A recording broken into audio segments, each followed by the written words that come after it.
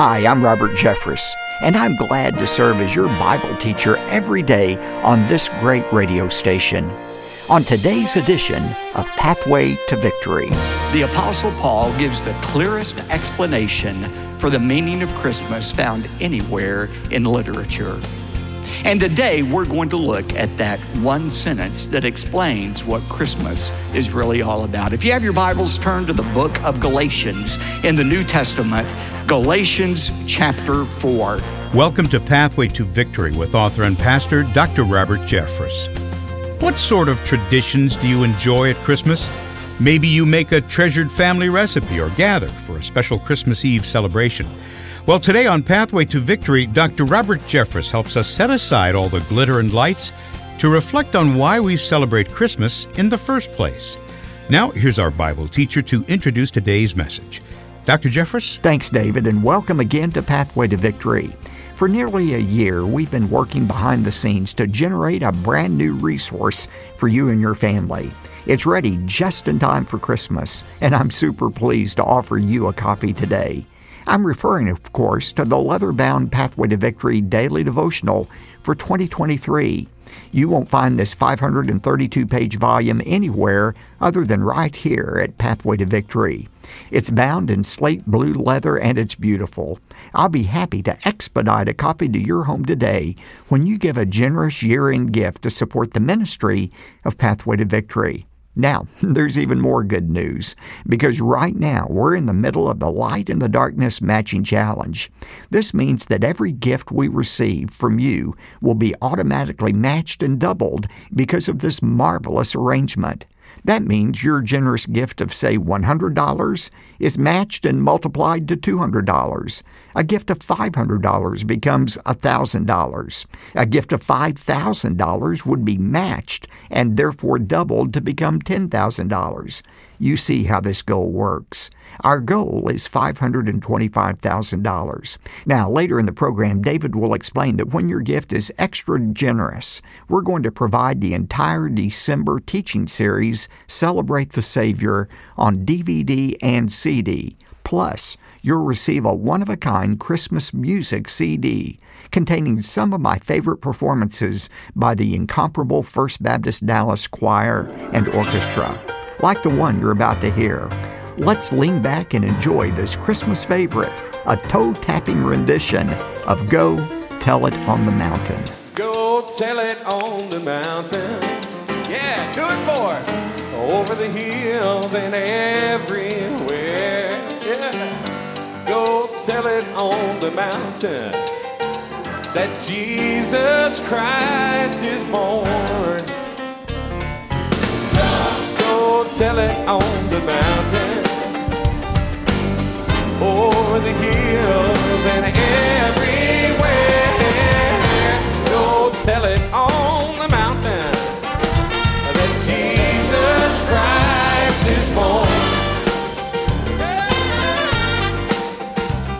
While shepherds kept there watching over silent flocks by night, behold, throughout the heavens there shone a holy light. The shepherds feared and trembled when low above the earth rang out the angel chorus that held our Savior's birth. I'm gonna go tell it on the mountain, over the hills and everywhere. Go tell it on the mountain that Jesus Christ is born.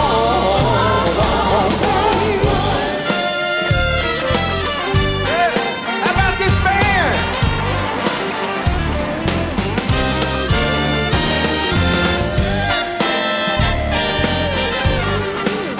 Come on, come on.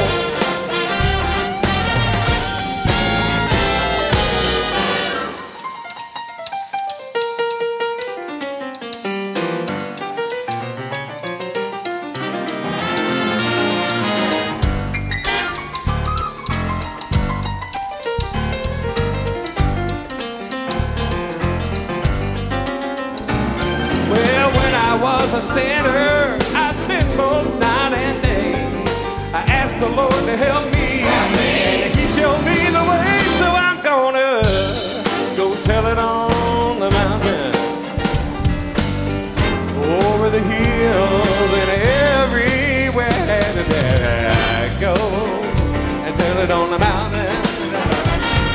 that Jesus Christ is born.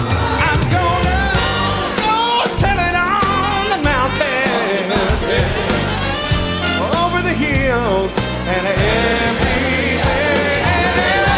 Go tell it on the mountain that Jesus Christ is born. Jesus Christ is born.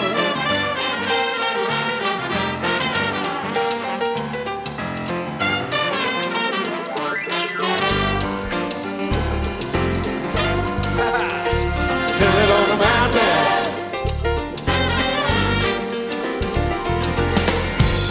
You gotta go. Tell it on the mountain. Tell it on the mountain. Over the hills and everywhere you gotta go. Tell it on the mountain. Tell it on the mountain. Tell it on the mountain. You got to go. Tell it on the mountain. Tell it on the mountain.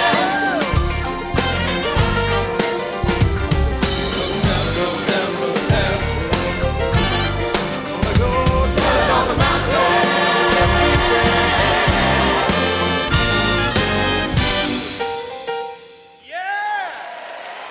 My thanks to the talented and devoted First Baptist Dallas Choir and Orchestra for today's performance, and our soloist, musician Gordon Mote. Well, it's time to get started with today's message. From the December teaching series I'm calling Celebrate the Savior, today's message is titled Simply Christmas. If you've ever taken a journalism class before, you're taught that in the opening paragraph of a story, you're supposed to answer 6 key questions. Who, what, when, how, where, and why. Paul answers all 6 of those questions in this one single sentence about the coming of Christ in the world. Notice how he answers them. First of all, the question of who. Who is the subject of this sentence? Who is the subject of Christmas? If you have your Bibles, turn to the book of Galatians. Galatians chapter 4, 4 through 5. Look at it with me. But when the fullness of time came, God is the subject of Christmas. God is the one who initiated all of the events that led to the coming of Christ. Now, secondly, what? What is it that God did? Well, it says he sent forth his Son. And when did it occur? When did it happen? It happened in the fullness of time. I want you to think about that phrase, in the fullness of time.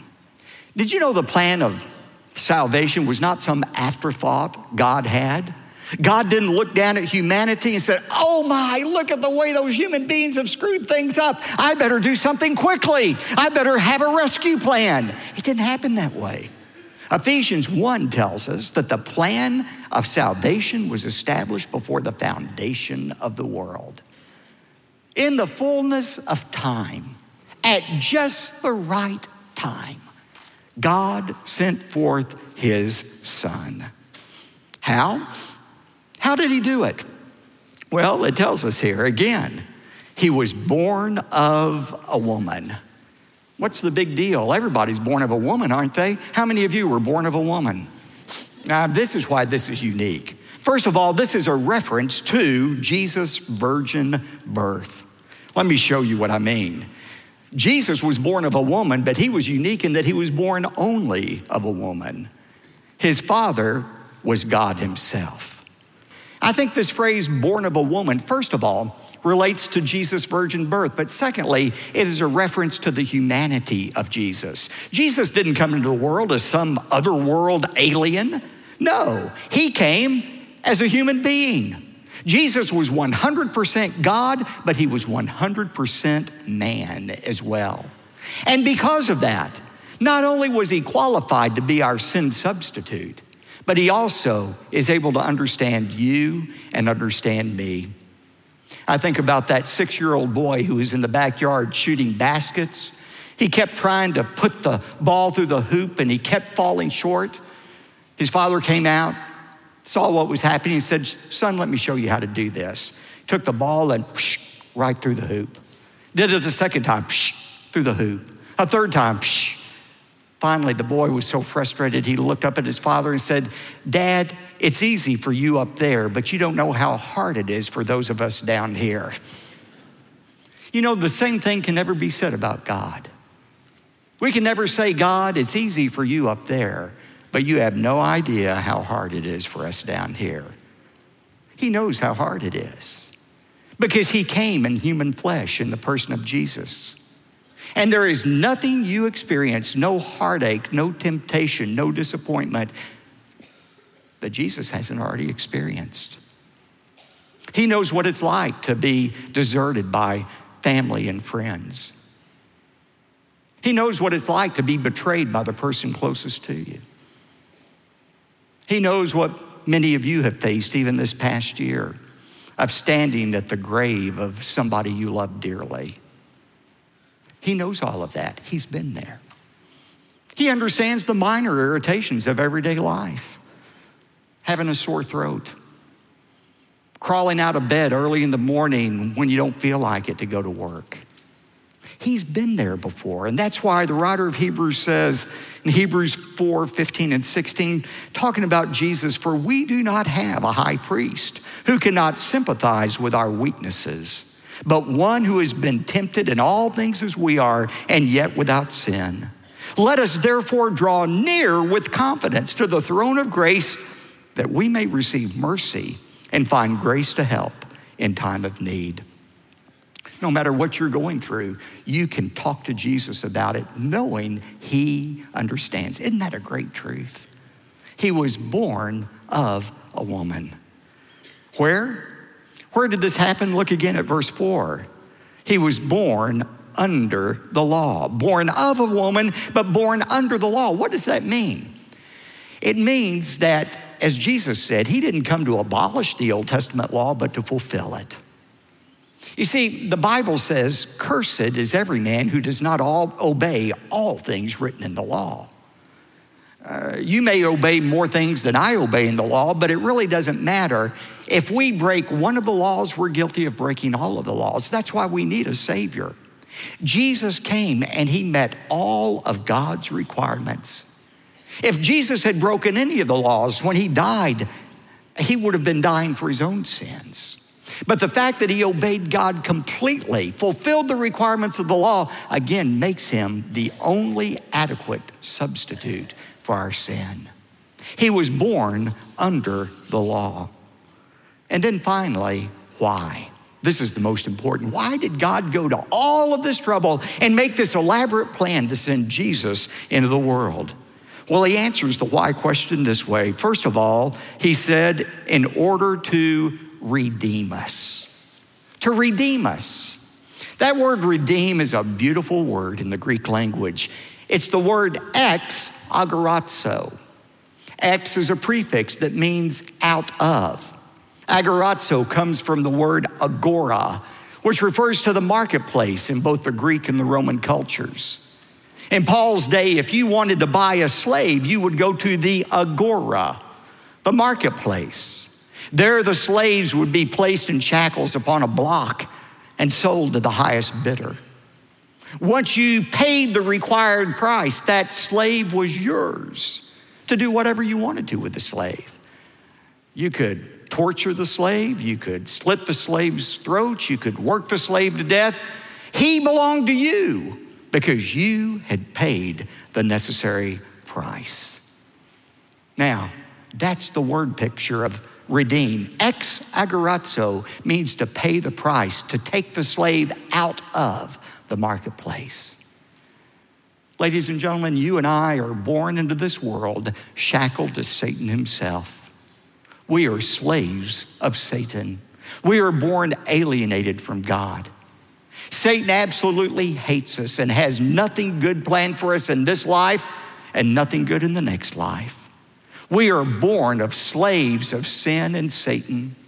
But the Bible says that God, for no other reason than the great love with which he loved you, he sent his son Jesus to pay the necessary price, to redeem us, to free us, to break Satan's death hold on us.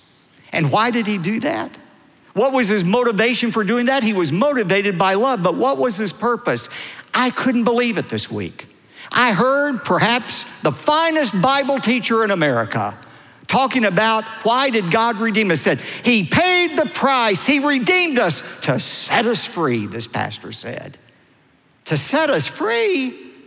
No, 1,000 times no. If you paid a price in Paul's day to redeem a slave, you didn't set the slave free. That slave became your slave, your servant. Ladies and gentlemen, when we trust in the payment Christ made for us, it doesn't mean that we no longer have a master. It doesn't mean we have no master. Redemption means we have a new master. Our new master is God himself, who loves us and has nothing but our good in mind, but we do belong to him. That's why 1 Corinthians 6, 19 and 20 says, do you not know you are not your own? You've been bought with a price. Therefore, glorify God in your body. Why did he do this? First of all, to redeem us, to free us. But there's a second reason he gives in Galatians 4:5, and that is that we might receive the adoption as sons. He did this in order to adopt us into his family. Now, stay with me for just a second. This may seem contradictory. It's true, we become servants of God. We have an obligation to him. But once we become a part of God's family, we are no longer slaves who have no rights. We don't even enter his family as children with limited rights.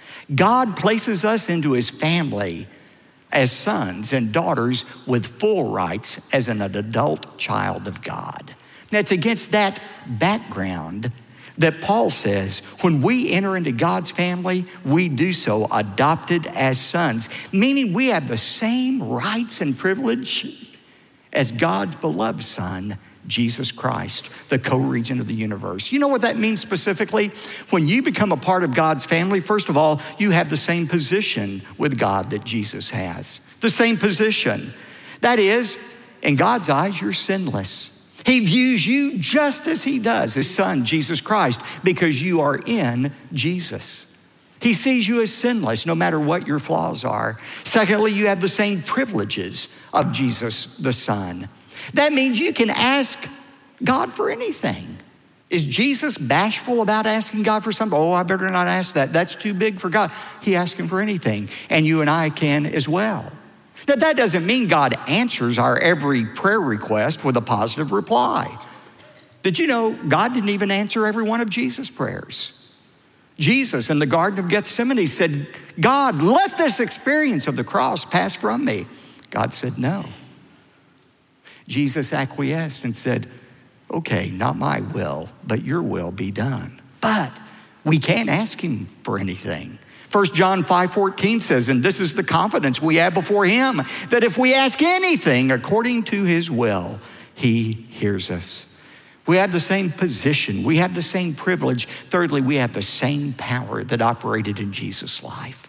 The same power that raised Jesus from the dead is in your life if you're a Christian, giving you power over temptation, over stress, over worry, and ultimately power over the grave.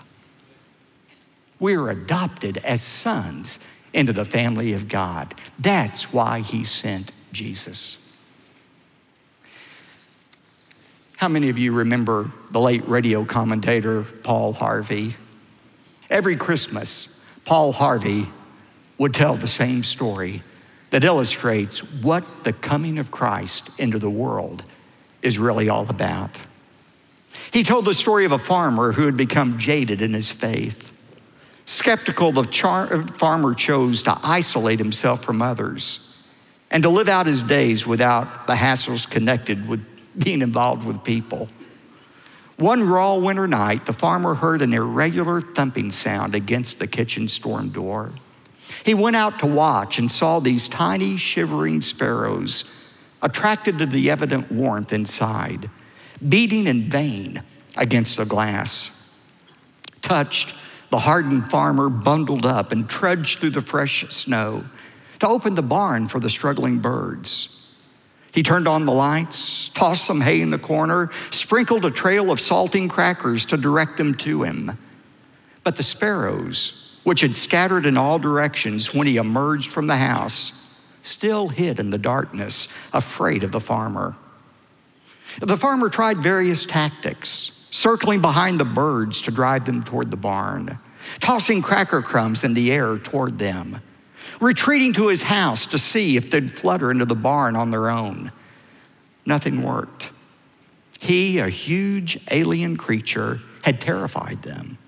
The birds could not understand that he actually desired to help them. The farmer withdrew to his house and watched the doomed sparrows through a window. As he stared, a thought hit him like a lightning bolt from the clear blue sky.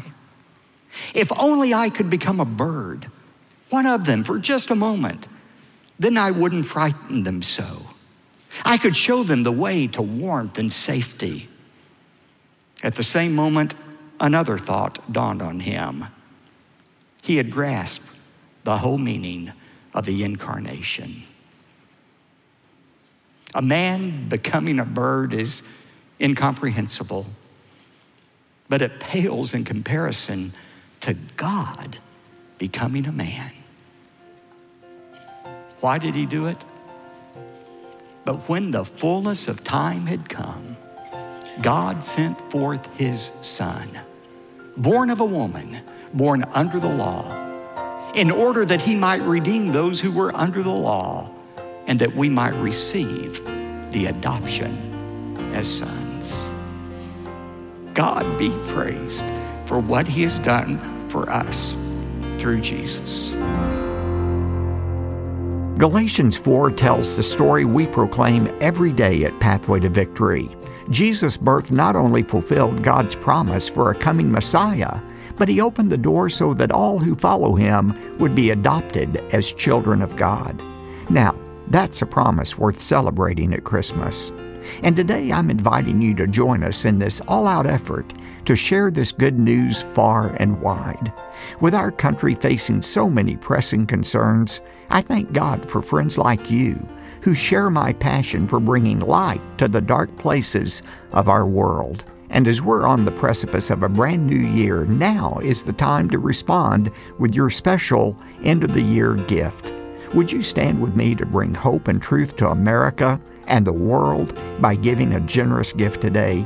Remember that right now, because of the Light in the Darkness Matching Challenge, every dollar you give is automatically matched and therefore doubled in size.